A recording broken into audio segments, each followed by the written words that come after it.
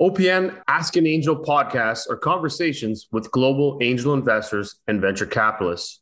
We explore how to invest, understanding investment strategies, and approaches to due diligence. Join us and learn what it takes to be a startup or what it takes to invest in the next great company.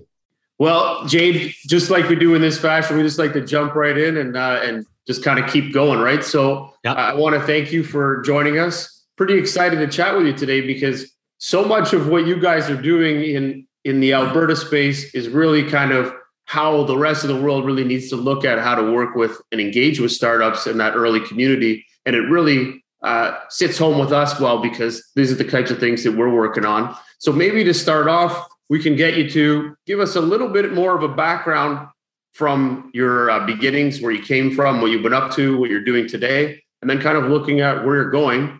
And then if you can share one thing about you that nobody would know. Oh, good question. And I really excited to be here, Jeffrey. Thanks for having me. And we connected via LinkedIn, and I think you and I are both kind of social media networking typhoons. So I'm glad we were able to connect, and I agree with you. And I guess I always tell people I'm just a small town cool guy that kind of I don't even know how I got here, and my journey's all over the map. But I was always in sales, and I was always a really good sales rep. And I had a chance to become an entrepreneur 15 or so years ago with my partners.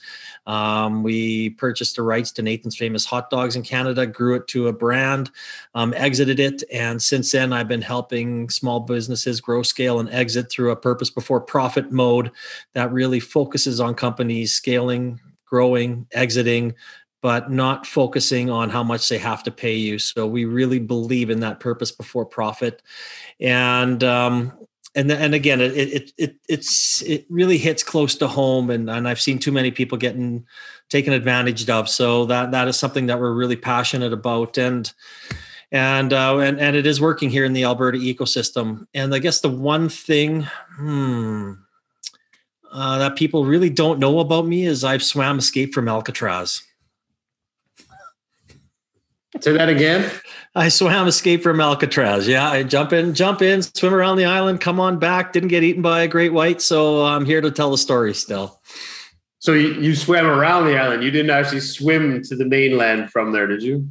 There's two. You jump off at the island and then you swim back, and the other one is where you start and go around and then finish back on land. So. Oh, okay. So that sounds pretty exciting. I need to explore this. I haven't been to the Alcatraz, but my brother did go and found it pretty fascinating. I had no idea you could swim from Alcatraz, I guess, back to mainland. Is that the idea? Yeah. I mean, it was it was like all good ideas. It started with a few whiskeys, and we ended up having to lie through our teeth. I don't condone about lying, but we couldn't find anybody. We needed a U.S. Open Water Swimming Association number and couldn't find it, and then found a private club in San Fran. And they said, well, as long as you pay your $150 and just send me the last 5 races you swam in. And I don't know, I'm at the lake. I swim in our lake, and I just picked 5 lakes in Saskatchewan and wrote open behind him, and he accepted our application, and away we went. That's awesome. How long did it take? Well, yeah, you thought it would take long, but literally it was like from the island to that time was 33 minutes. Like I just sat there and floated and took my time and relaxed and backstroked, and it was a pretty easy swim. They got away. All of the documentaries, they always made it out like this was the most worst swim in the world. The waves were huge. The sharks would get you. There's no way anybody would ever try to escape. And you're like floating down lazy river with a beer on your stomach, getting to the other end. And you're like, I don't know what they're talking about. Yeah, they got away. There's no doubt in my mind after watching that. I wasn't swimming for my life either. Or freedom. Oh man, I feel like I've been totally taken on this whole thing. I'm like, I can't believe they made it. These guys are amazing. Meanwhile, It was a 10-minute swim and it was only knee-deep water. Yeah, we jumped off. We were done by breakfast time and sitting there and having breakfast in the bay, and by 8 a.m. That's amazing. I know. Now I've got a good story to tell everybody that this is. They were all making it up. Absolutely. It was all the movies. They just made you feel like it was crazy. Absolutely. Unbelievable. I feel like I've been lied to my whole life. Jeez. All good. So I wanted to touch base a little bit, I guess, on when you bought the hot dogs and you really built this brand up. I really find that a lot of things that we do in our past really define what we do in our future. And I'd love to learn a bit more about how Nathan's, one, when you started this, what got you involved? How did you find out about Nathan's and what got you in behind the brand? And then when you guys started to build this up, was there a few things that you guys had, the hurdles that you had to get through in order to really make this brand stand out? And then what were those learnings that you were able to take that and say, you know what, we did such a good job here. And I love this interacting with early stage in this whole space. And it kind of just helped perpetuate you into the rest of this networking and being part of this whole ecosystem. Yeah, I was always a great networker, and obviously being in sales, I could talk, and playing hockey and coaching at a high level and scouting, and it was something that it was easy for me. The Christensens, my partners there, they had the idea, and they're like, yeah, we want you to come on and be part of this, and we think you're the perfect fit for it. So it was a really good opportunity for me at the time. When I watch how startups grow now, we were totally, let's go. We thought we put together a really good business plan, and away we went. And we found out 38 days later, it wasn't that good. And we pivoted it and redid it and hired brokers and started growing it that way. And, if we didn't do that, who knows what would have happened, but it was really, let's go figure this out. Let's figure out the brand. Let's figure out the sales. Let's figure out the marketing. Facebook and Twitter were still there. So it was hands-on. And trial by error, and a lot of times, especially dealing with CFIA and the USDA, because we were an importer at that time, and it was a lot of lumps, a lot of this. People always say, "Oh, you don't learn from the school of hard knocks," but man, there's no other way. She's the best teacher around there, and it's really, to kind of come full with, we had the franchise, the food service and the retail rights. So you really learned how to, play a lot of those games and how it works, and the Sysco's and the GFS's and the Safeway, Sobeys, Loblaws.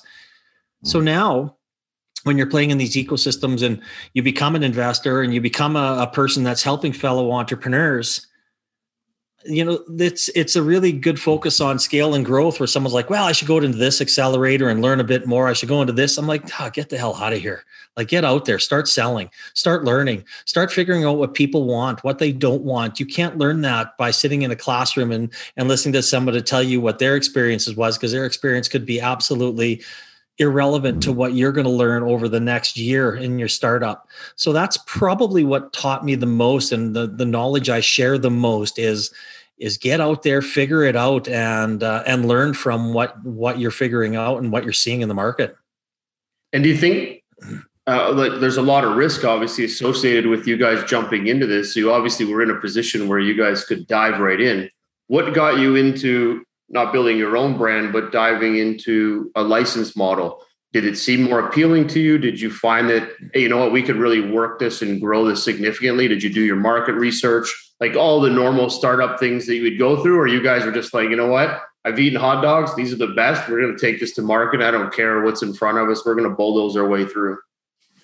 That was a part of it. The other part is the Christensens are serial entrepreneurs themselves in the food industry and hospitality industry. So they had a really good knowledge and background of what to do, and basically an infrastructure set there where a lot of people didn't have when it comes to not only financing, but the back end, the back of the people house. They could say, oh yeah, you're working on this. Well, we're going to slide this on your desk for a little bit, or whatever it may be. But yeah, it was, we felt that there was room for a premium hot dog in Canada. There really wasn't one there. You might have, in the TO area there, you have the Shopsies that were there that people always talked about, and a hot dog here or there, but we figured we could really make a brand. And obviously Nathan's was a huge brand. We had to do more explaining out in the West than we did in the East, because, relative to New York, Toronto, and Montreal, and that understood, and they spend a lot more time there. So once people found out that we had Nathan's in Canada, like MLSE was one of our first clients. They're like, we want it. Like we want it. We want to brand it. We want to do it. And And I tell people that they by far are the best company I have ever dealt with in my entire life, in any industry, anywhere. Our deal was done with them in 30 minutes. We were happy. They were happy. We were making a little bit of money. We had branding that we wanted. And then they really, really helped us and worked with us to grow our brand in Ontario. And so it was a little bit of both when it came down to, we thought there was there was a market there that we could have, and we were right on that end of it. And the other end was trying to figure out how it worked. And was the sports team side of it, I'm guessing that when you look at the brand, that was your way to market. So you found your beachhead, and MLSE is fantastic. I'm a huge TFC fan, been a season ticket holder for forever, it feels like, even if we don't get to go to the games right now. But at the end, I do feel that they are really well coordinated. They really line things up nicely. They do a great job. So is it sports that you kind of looked at? You've got sports paraphernalia. I can't even see the word now. Oh my God. Sports material all behind you. Is that really the driver that kind of took this home? You said, you know what, we're going to gain market space. We got to go after this beachhead and then let it trickle down to grocery and everywhere else. How did you approach that? Yeah, food service was our entry level. And, but again, we were a startup and a small business, and we didn't have infinite amount of money. We couldn't cut a deal with, we'll call them the two Alberta sports franchises that wanted us to lose a boatload of money on marketing. We're like, we can't do that. And we worked with the ones that wanted to work with us and become a partner and sell quality, and we'll do what we can. And that was all of MLSE. It was it was a Manitoba Moose at the time, which turned into the Jets and the Vancouver Canucks. And a lot of the other little Vancouver Canadians, the baseball team, things like that. And we got into tons. We got into the K. We got into Boston Pizzas. We got tons of La Cage. Golf courses, all over Canada, from coast to coast, we had representation. So it was a really, a real grind, a lot of food service shows, a lot of tastings, a lot of that. And once we figured out that, the food broker was the way to go, we found the smaller independent food brokers that were hungrier, kind of like us, that, no pun intended, but wanted to get out there and it really worked for us. It was a really good plan, and this was still continuing to work when we exited. Awesome. And was a lot of this, did you guys focus on, and this is the part I love about food services or getting into any sort of food product, is that when we make an investment in a food company, we're all about brand.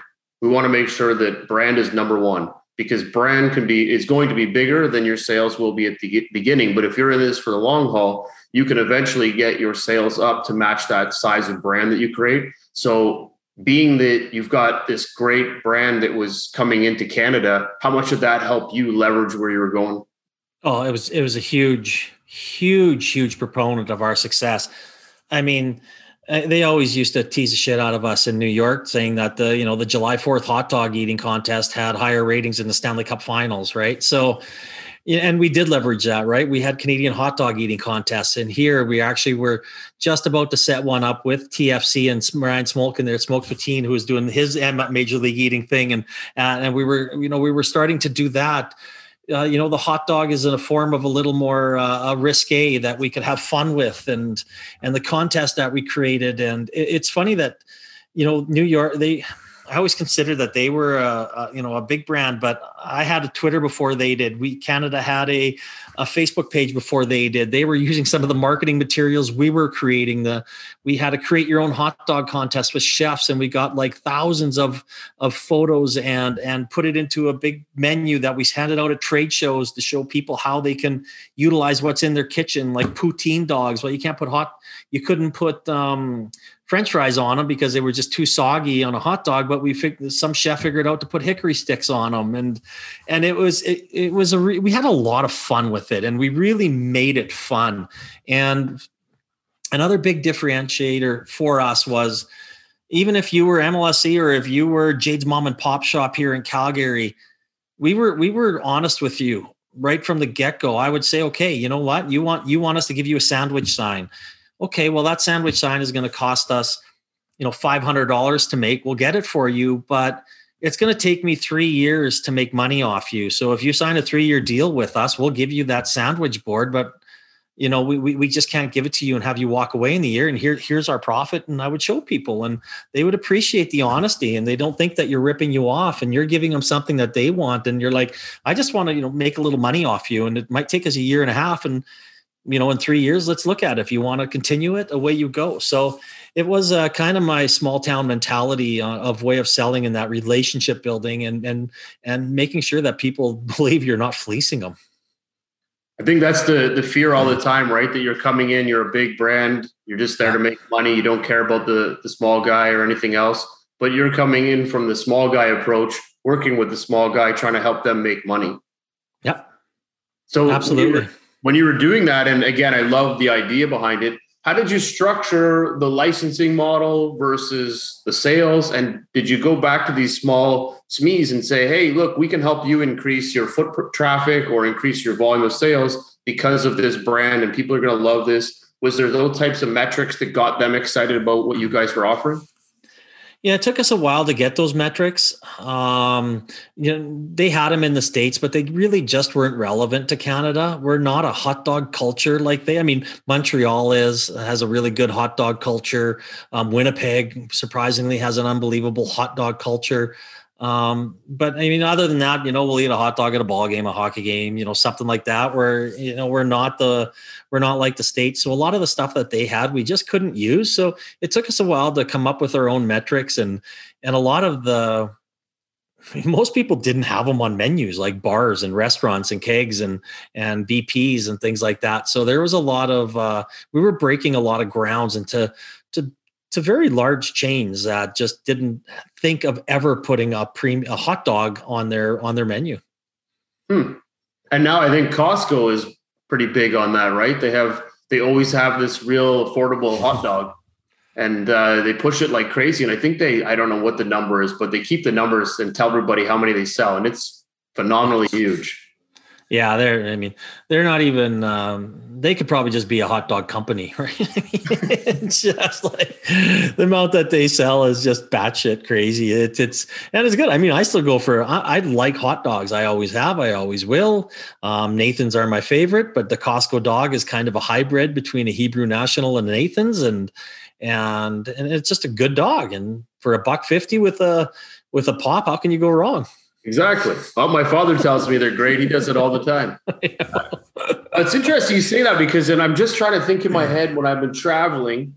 There was one country where everywhere I went, they had hot dogs in all different fashions, like cheese on them, everything. And it was every street. And I'm trying to remember if it was Egypt or it was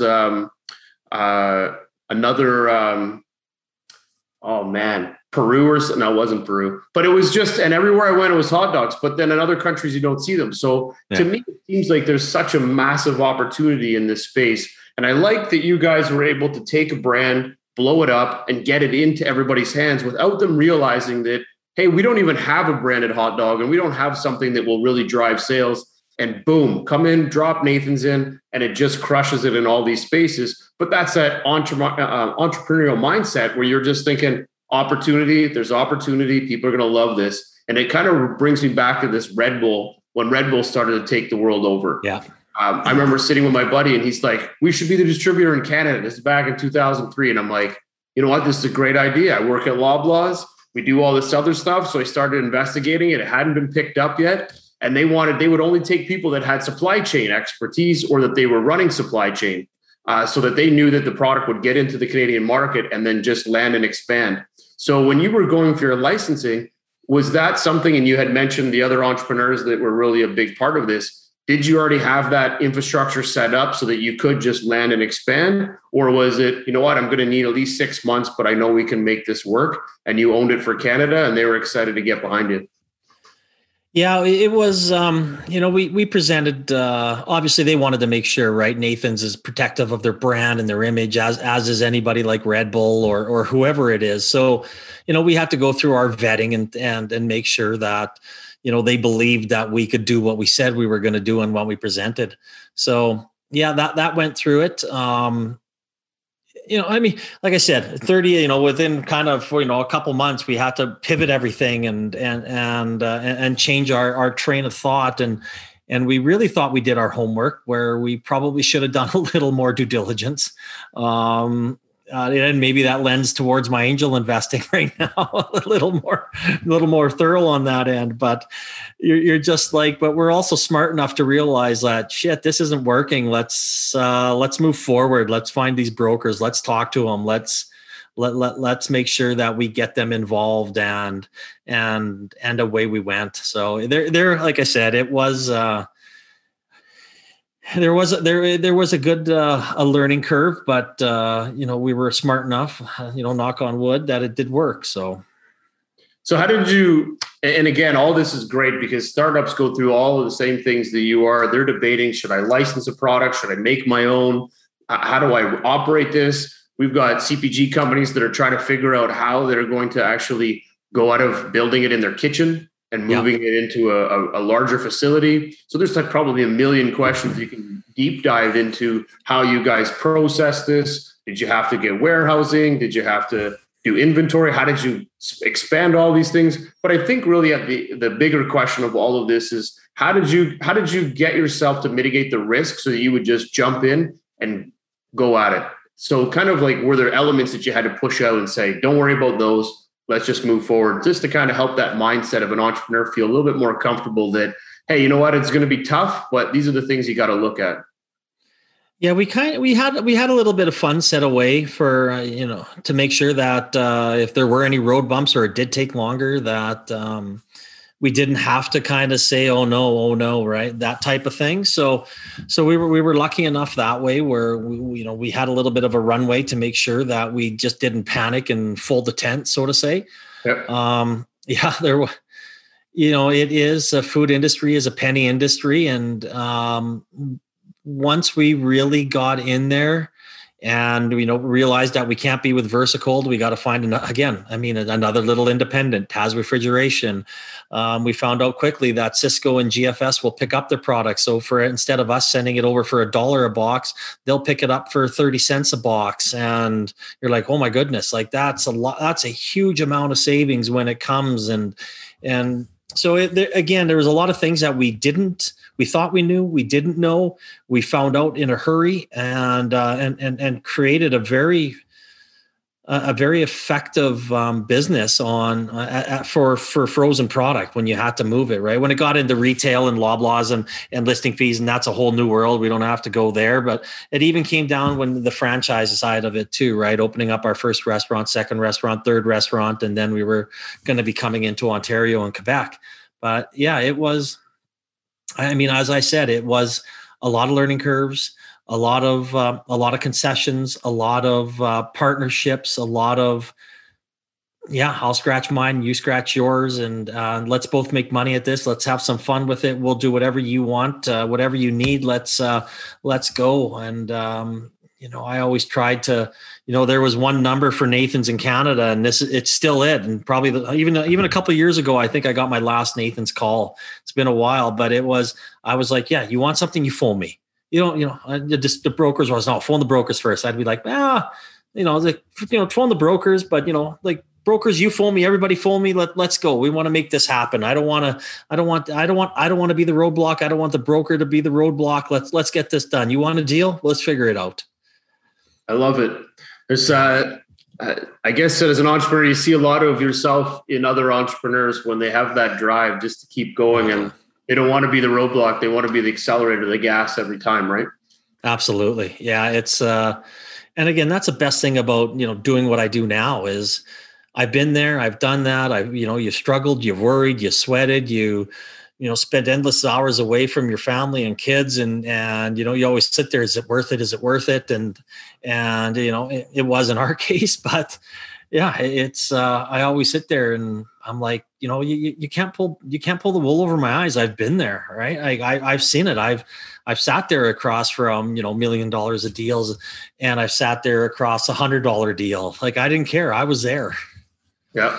I like it. I love it. So now we kind of fast forward, and you're taking all this great experience, operation side of it, how you guys raised and built this company up. Now, when you're looking at startups that are coming in, and you talked about the investor side and then going into your purpose driven, what triggered you to go into more purpose driven versus focusing on that next big company or that next big startup that you wanted to jump into? Yeah, I was going to take some time off, and then I had a few again, like I said before, I never played in that world of accelerators and things. It was like, heads down, let's go.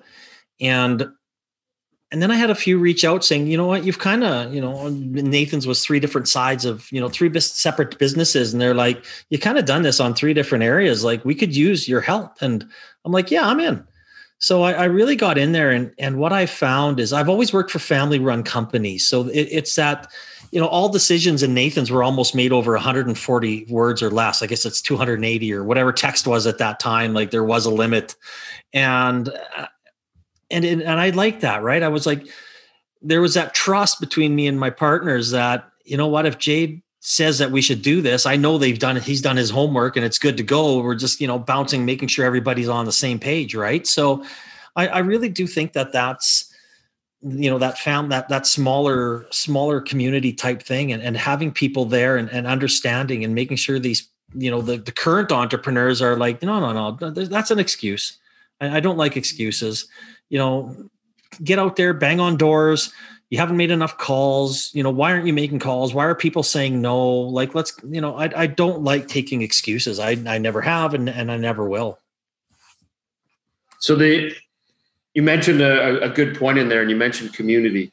How much of community that you take from what you built in the previous companies do you now put into your startups, into what you're doing? Is it a big emphasis? Does it follow along with the branding side? Are you really strong in those two areas and really make sure that the startups understand what they're doing in those two spaces?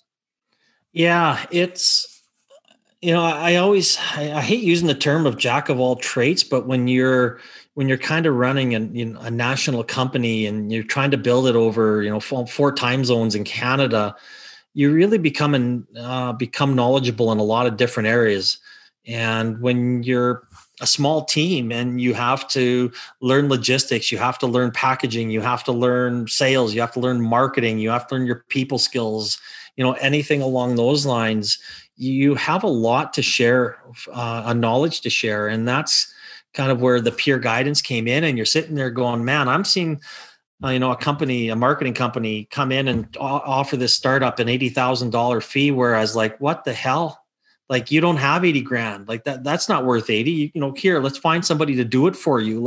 That 70 grand that we saved you is going to go a long way to making your company successful. Because in the beginning, people say that, everyone says people is your number one, resource and your capital. It's not, it's money. I mean, you need to have the money to scale, to grow, to get to hire more people. That will be the heartbeat of your company eventually. But wasting money on shitty things to start can really be devastating. And I saw too many stories of, like I said, anywhere between, $5,000 and $80,000 that really bothered me. And people just didn't know, and they had no one to turn to. And I wanted to be that person to say, hey, no, come here. I know somebody. Or if I don't know somebody, Jeff might know, you might know somebody, and we'll put you in the right hands where someone will get you that knowledge for, maybe you have to pay for it, but maybe you don't have to. I like that. And I think that just in itself is really helpful for a startup, because you're right. A lot of the time, if you haven't done it before, your brain isn't going to, I shouldn't spend this money. Your brain's going to, well, this is going to bring me to that next level and I need to move quick. So if I spend that 80,000, it's really going to help me get there. And then they realize 2 months in that $80,000 spend didn't actually move the needle whatsoever. It benefited their bottom line, but it didn't really help your startup move that needle and make any further sales.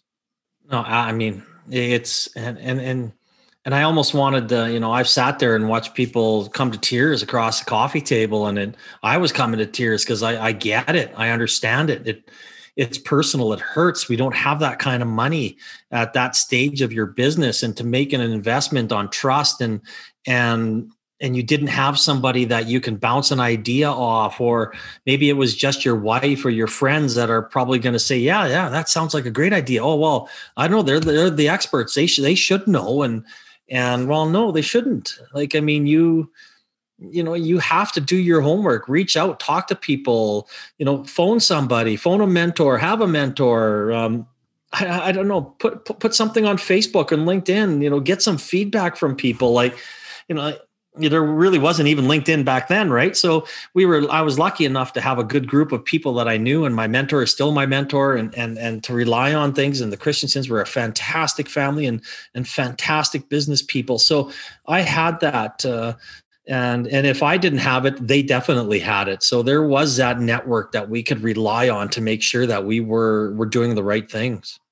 And I love that. Speak to the network, ask questions, drop things out there. Someone's going to answer the question, especially if your gut tells you it doesn't work and it doesn't make sense. It probably doesn't. Yeah. And I think a lot of the times we're too afraid to ask or share that. I remember, and this is what started me in my first company in the software side, is I was asked to come in and do a review of a platform that was built. And they gave me access to this. I don't remember if it certainly wasn't Dropbox, whatever it was. And I remember going through all of this material. And then I went through the financials to find out on what they had spent. And they asked me to come back with a summary of what they had built over the year and a half. And when I went through this, it was the most upsetting thing I had ever had to do when I started my company, which was go through and realize that this person was trying to build something that everybody turned to be so complicated. But the end was not so complicated if someone would have taken the time just to align it up properly. And they could have already had a final product, but $300,000, $400,000 later, it was just people screwing the person to get their dollar out to survive. But the output, I wrote it down in 2.5 pages, and it was the worst feeling I ever had to go back to that owner in a meeting and say, This is what you've got. And they started crying. And I was like, it was the most disappointing thing I ever had. And I was like, I'll never let this happen again. This is ridiculous that you've been robbed by all of these people who said they knew what they were doing and they just wanted to get paid. They didn't care about the outcome. Yeah. So it follows along to the same principle of where you're going at, is that so many people get taken advantage of when they don't understand what they're doing, but their passion is there to build something great. And we want to, and in your case, you want to, or the group of entrepreneurs that do this, is that they want to actually help those that have that passion and help them educate and learn through that process so that they can get there and get their own learning, and in hopes they'll go and give that back as well when they get to that next stage and next level of their business.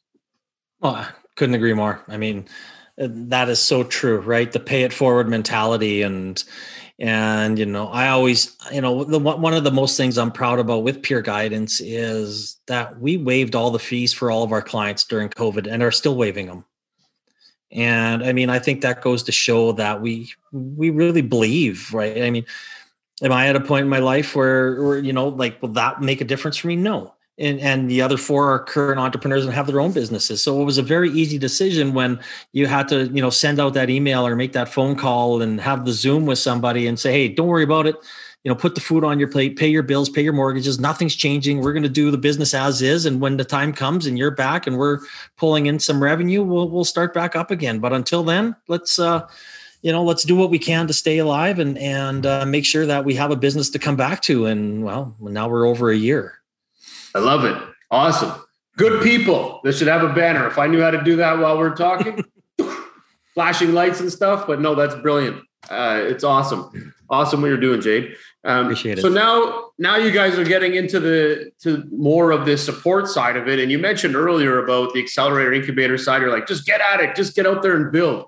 So what's your philosophy now around acceleration incubators? Are you more balanced in saying that, hey, you know what, these things can really help you at that early stage? There is some education you can get from it. There's some value that's there. Don't spend your entire 3-4 years in there.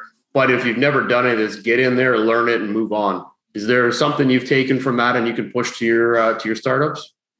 Yeah, I guess I've kind of come around a little bit. There's a couple good ones in here. I really do like the Junction program that Platform puts on. I want to say it's kind of like a business 101 course, especially if you've never been an entrepreneur before. They can touch on everything, accounting and sales and marketing and networking and all that stuff. And I do like the fact that every single, I can't remember the associate or a teacher there is an entrepreneur, has been an entrepreneur, or is currently an entrepreneur, and the connections that you can make from that one is excellent. And they've got a great alumni. They work with Startup Calgary and things along those lines. So I always say it's good to get into one, learn a little bit. That one doesn't take up too much time. 4 days a week for 6 weeks, only half days, and then away you go. And, we've worked with them before, and they've forwarded companies and said, hey, go talk to Jade or whatever it may be. So I really do. And I have, but I don't understand if someone's going to go from there to another accelerator, to another incubator, or to something like that. I was like, oh man, like you can't do that. You have to find out if anybody even wants your product. And I find that some people get in this vicious cycle, and I don't know if it's because they're scared, they don't know how to sell. They I always use the term of entrepreneur. So many people want to be an entrepreneur, but they just don't know how to, and they can't, and they think that they can play in the ecosystem and do what they can. But I'm a heads down, let's go. I mean, if your company's going to work, it's going to work, and we're going to know right away. And if it's not, well, let's kind of move on to the next thing. Pivot. Let's figure out how to help them pivot, right? Yep. I like that. When we talk, I always like to, okay, I get where you're coming from. Try this. Yeah. I just go and push that right now. And then let's talk again and see if you get any traction, because at the end of the day, time is money. And if you're going to spend the next 6 months doing this, you're just burning time, and time isn't going to benefit anybody. So let's just tweak something, because if it's, I think I heard this a long time ago, this great quote that the best entrepreneurs are always blowing their own shit up, because they're always fixing it. They're always got to change it again. No, let's do this again. I don't know if it's boredom, but they're always breaking it. And I think that makes a lot of sense, because you're always trying to figure out how to edge it one step further, and status quo isn't edging it forward. So how do I keep breaking something to make sure that it gets to that next stage? Oh yeah, I love it. Blow it up. Here we go. Next. Right? Exactly.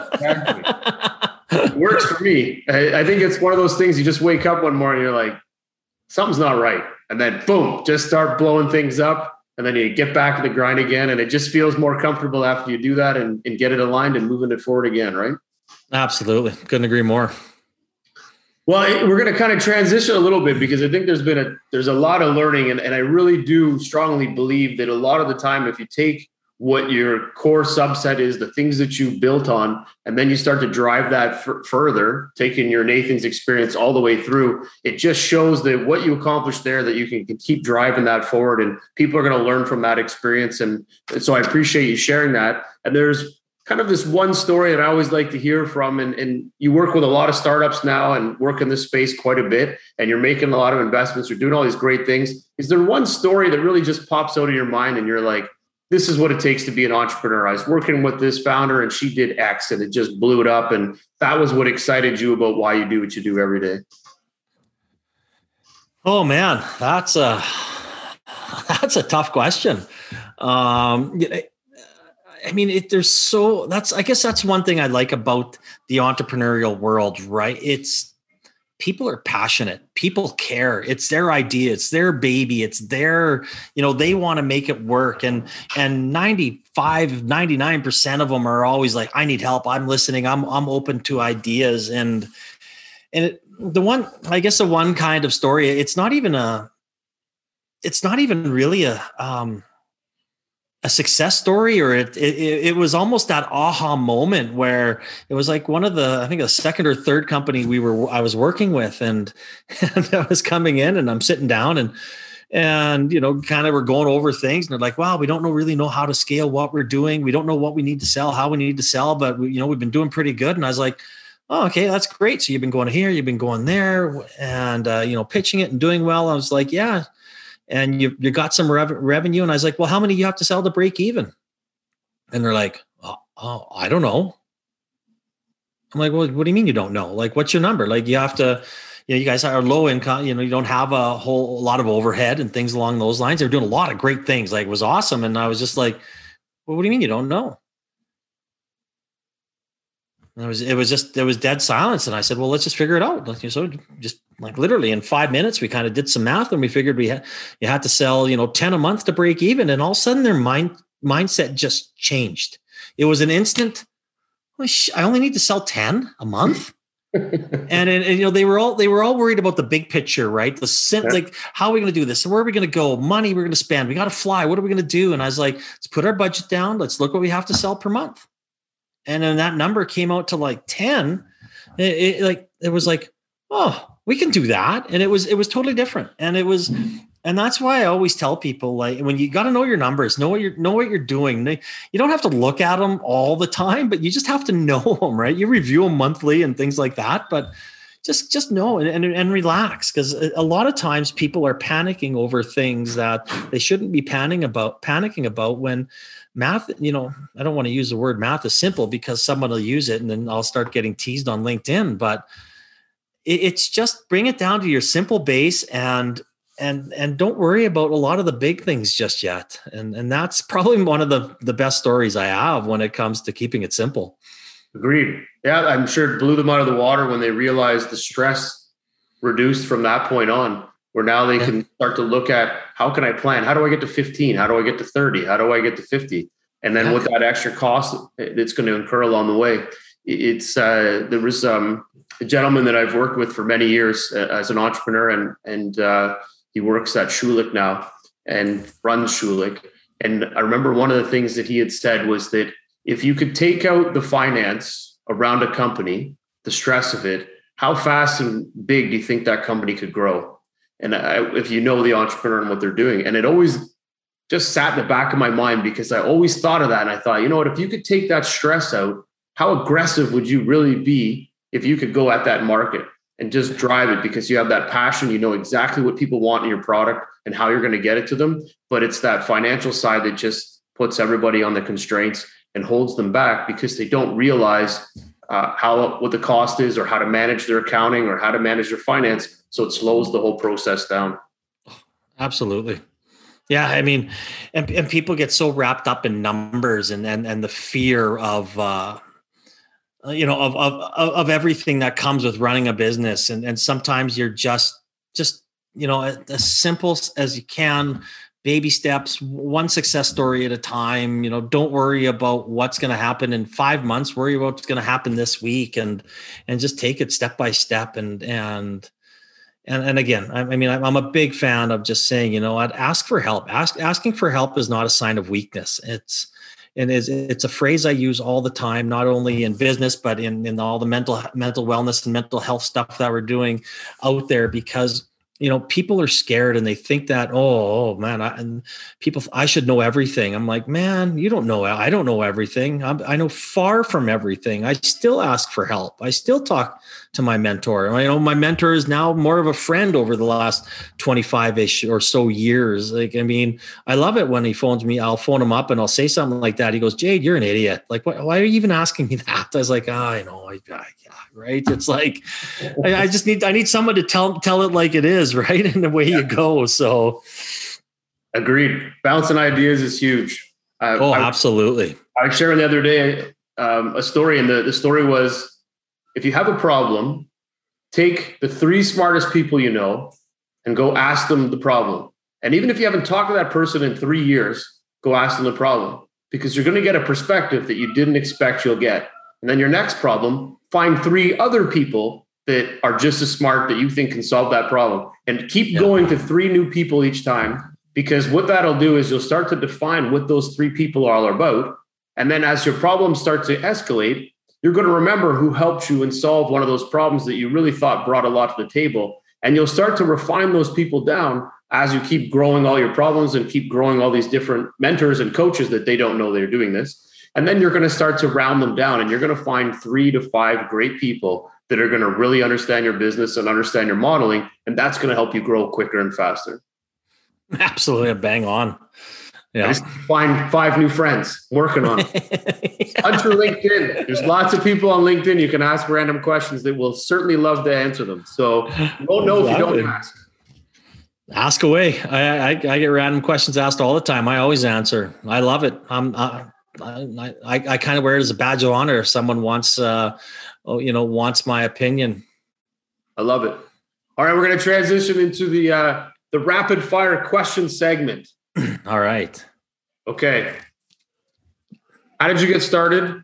in investing in startups? Just fluke and fun. All right. We'll explore that another time. I like that. What's your favorite part of investing? The people. Okay. How many companies do you invest in per year? It's usually between 5 and 8. I love it. You're above average. Beautiful. Yeah. Any verticals you like to focus on? I hate to say it, but I get passionate about food companies, but I don't invest as many as I probably should. Maybe it's for a reason. But when it comes to verticals, there seems to be a lot more tech companies, as we kind of be evolving that way in Alberta, because I pretty much only invest in Alberta companies. Okay, awesome. On the due diligence side, are there any things that you look for before making a commitment? Yeah, I'm a big fan of having companies scale the company on our investment, not build it. So we really like MRRs are probably one of our top metrics. Okay. Timelines for investment? I guess to get a deal cut at the front end, it's usually somewhere between 1 and 3 or so months, and I guess it's going to be a 7 to 10 year relationship. I love that answer. I never hear that, but yeah, you're right. You talk about having being part of community, and then throwing in that, hey, we're in this for the long haul, right? We're going to be talking in 7 to 10 years. I'm not putting this money in if we're not. So yeah. And if you just want my money, you're not getting getting anything from us. I like it. And then follow-on investments, is that part of the strategy as well? You know what? Lucky enough, it hasn't been on all of our investments. They've been picked up by VC led funding, and we've been kind of shunned. But I don't care. That's why you're here, right? Right. Success is a bad thing. Exactly. Yeah. If someone else is gonna throw in a little bit, we always ask, right? We put it in the contract, but you're not going to hold back on something by saying, "Yeah, we want in," and the company said, "No, you're not." You're like, "Yeah, okay, you're go on. Well, we'll get our money out of this, so we will be happy." But I like it. That's awesome. Yeah. Okay. Anything else you look for in factors of investing? Is it team, CEO? Product? Is there anything like that really stands out that makes you jump to? Yeah, it's there are a lot of factors, as you know, but I mean, honestly, I really have to believe in the person, the people, and the company. Like, that is a big part of it. If I don't think that they're coachable, or they don't want they just want the cake and they don't want what comes with it. I mean, we're here. And I mean, if they think that they know everything and we can't help them, well, why would we want our money to help you? Like, I need to believe in the people. Like it. Any preferred terms, like pref shares, common shares, equity? Yeah. It's funny. I mean, obviously, I'd write just straight out equity to make it simple. We've done a few commons, no preferred yet. It seems everybody seems to be putting, everybody right now. I don't know if it's the same in Toronto and that area. Everybody wants a safe right now, which we kind of say, well, no, we'll probably switch that to a convertible at the least. But yeah, it's pretty common. Safes are pretty big, and we share that most don't like to invest in them. But if you put a cap on it and ensure that there's a balance there, then totally that makes sense. Then there'll be interest. Yeah. But it's very one-sided, so it's tough to jump on those. But they're cheap. Yeah, and if it's early, then why not? But cap it. Yeah. Do you take board seats? God, board seats, you can get me going. I haven't. We've kind of set up. I've been moved into kind of an advisor type thing on their things. Some of them have been early up and don't have boards. Some of them I've actually helped set up their boards for them. But yeah, I mean, sometimes boards really piss me off. So well, we're gonna have to explore that in the next conversation as well. Yes, exactly. Haven't heard that one yet, but I'm sure I can understand why they do. But either way, interesting. Yeah, not all of them, just some of them. Yeah. Oh, I can imagine. All right. Well, we're now gonna jump into some personalized questions. So, first question: favorite sports team? Oh, Saskatchewan Roughriders, Go Riders. All right. I was an Argos fan for the longest time that I can remember, and then I started working in Hamilton. And I started going to the Ticats games, and those fans they're like, just like Rough Riders. They are so dedicated to the team that I found that Argos fans just weren't the same way. And I started to find myself changing over to Hamilton and saying, I actually like this team better because the energy and drive that the people come to the stadium, the new Tim Hortons one, is unbelievable. Yeah. So I can understand the passion you have for the team, because when the community gets around something and when that team's driven and they're doing well, or even when they're not doing well, people are still so tied into them. It's unbelievable. Well, there's a lot of pain being a Rider fan, right? 4 Grey Cups in 105 years. Like we've got, once we might get 2 in a lifetime if you're lucky. Yeah, those numbers don't sound as promising, but still good to be a fan, though. Absolutely. Your favorite movie, and which character would you play in the movie? Oh my God. Oh man. I mean, I worked in the movie industry for 8 years, so I am a movie buff. I love it. Oh man, that's tough. I'm a big comedian, and I love comedy. So I would probably have to say, I'm not going to go with Dumb and Dumber. I'm going to go with the Big Lebowski, and I'll be the dude. I like it. If I was to take all the interviews I've done and just write down, there's maybe a handful of movies that most of the investor community has picked on compared to the rest. Don't get me wrong, they're spread out, but Big Lebowski is up there for sure. Oh, it has to be. Is up there. They've had more than one vote. How's that? Oh, absolutely. It doesn't matter. You can pick Pulp Fiction. I would probably be, Reg Dunlop and Slapshot. I would, you're just you can just keep going, right? Yeah. All great movies. All great movies. Yeah. All right. The last one is, what is your superpower? Listening. And it's as simple as that. I wasn't good at it. I learned to be good at it. And I learned the power of listening can lead to a lot more success and make you a much better person, investor, and entrepreneur. And I start with person for a reason. It's something that, I truly, truly believe in. So whether you have to be a good person to start off with anything. I love it. To add on to that, I would say, listen twice, speak once. Yeah. And I like spiking, right? You put a few whiskeys in me, I'm going to go. But when it comes down to, business media, it's a whole new world, right? When you're telling stories, I got lots of good stories. Well, you can share them. We got time. I love it. Well, Jade, it's been awesome to chat with you. Lots of learnings there. I think we learned lots. And as I always do, even though I say I was going to do digital, I can't. I still take notes because at the end I can't do a monologue after if I don't write everything down. There's my investor book right there. I'm still that way too.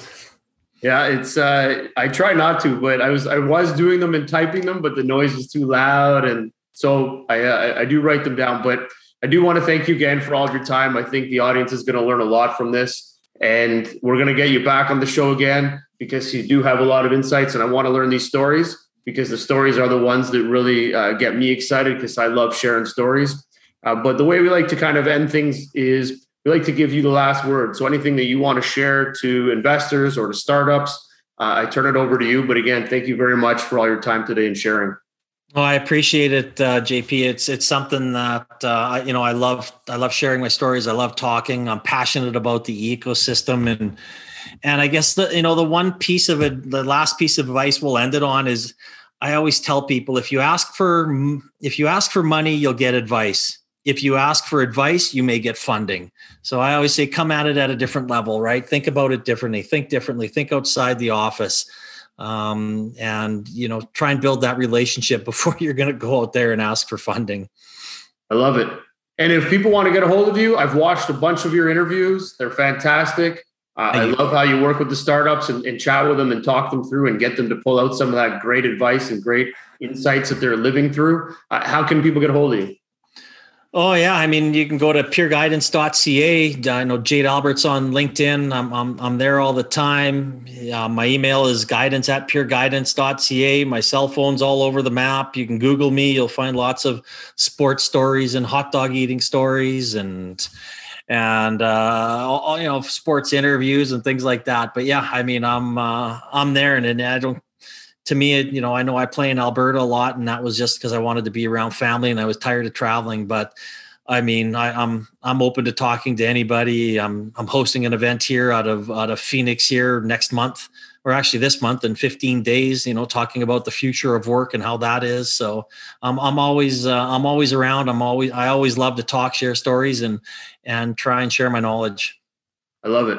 Well, you're a good man. I love what you're doing. Keep it up. And we're going to be in touch because we're going to learn more and see how we can keep working together.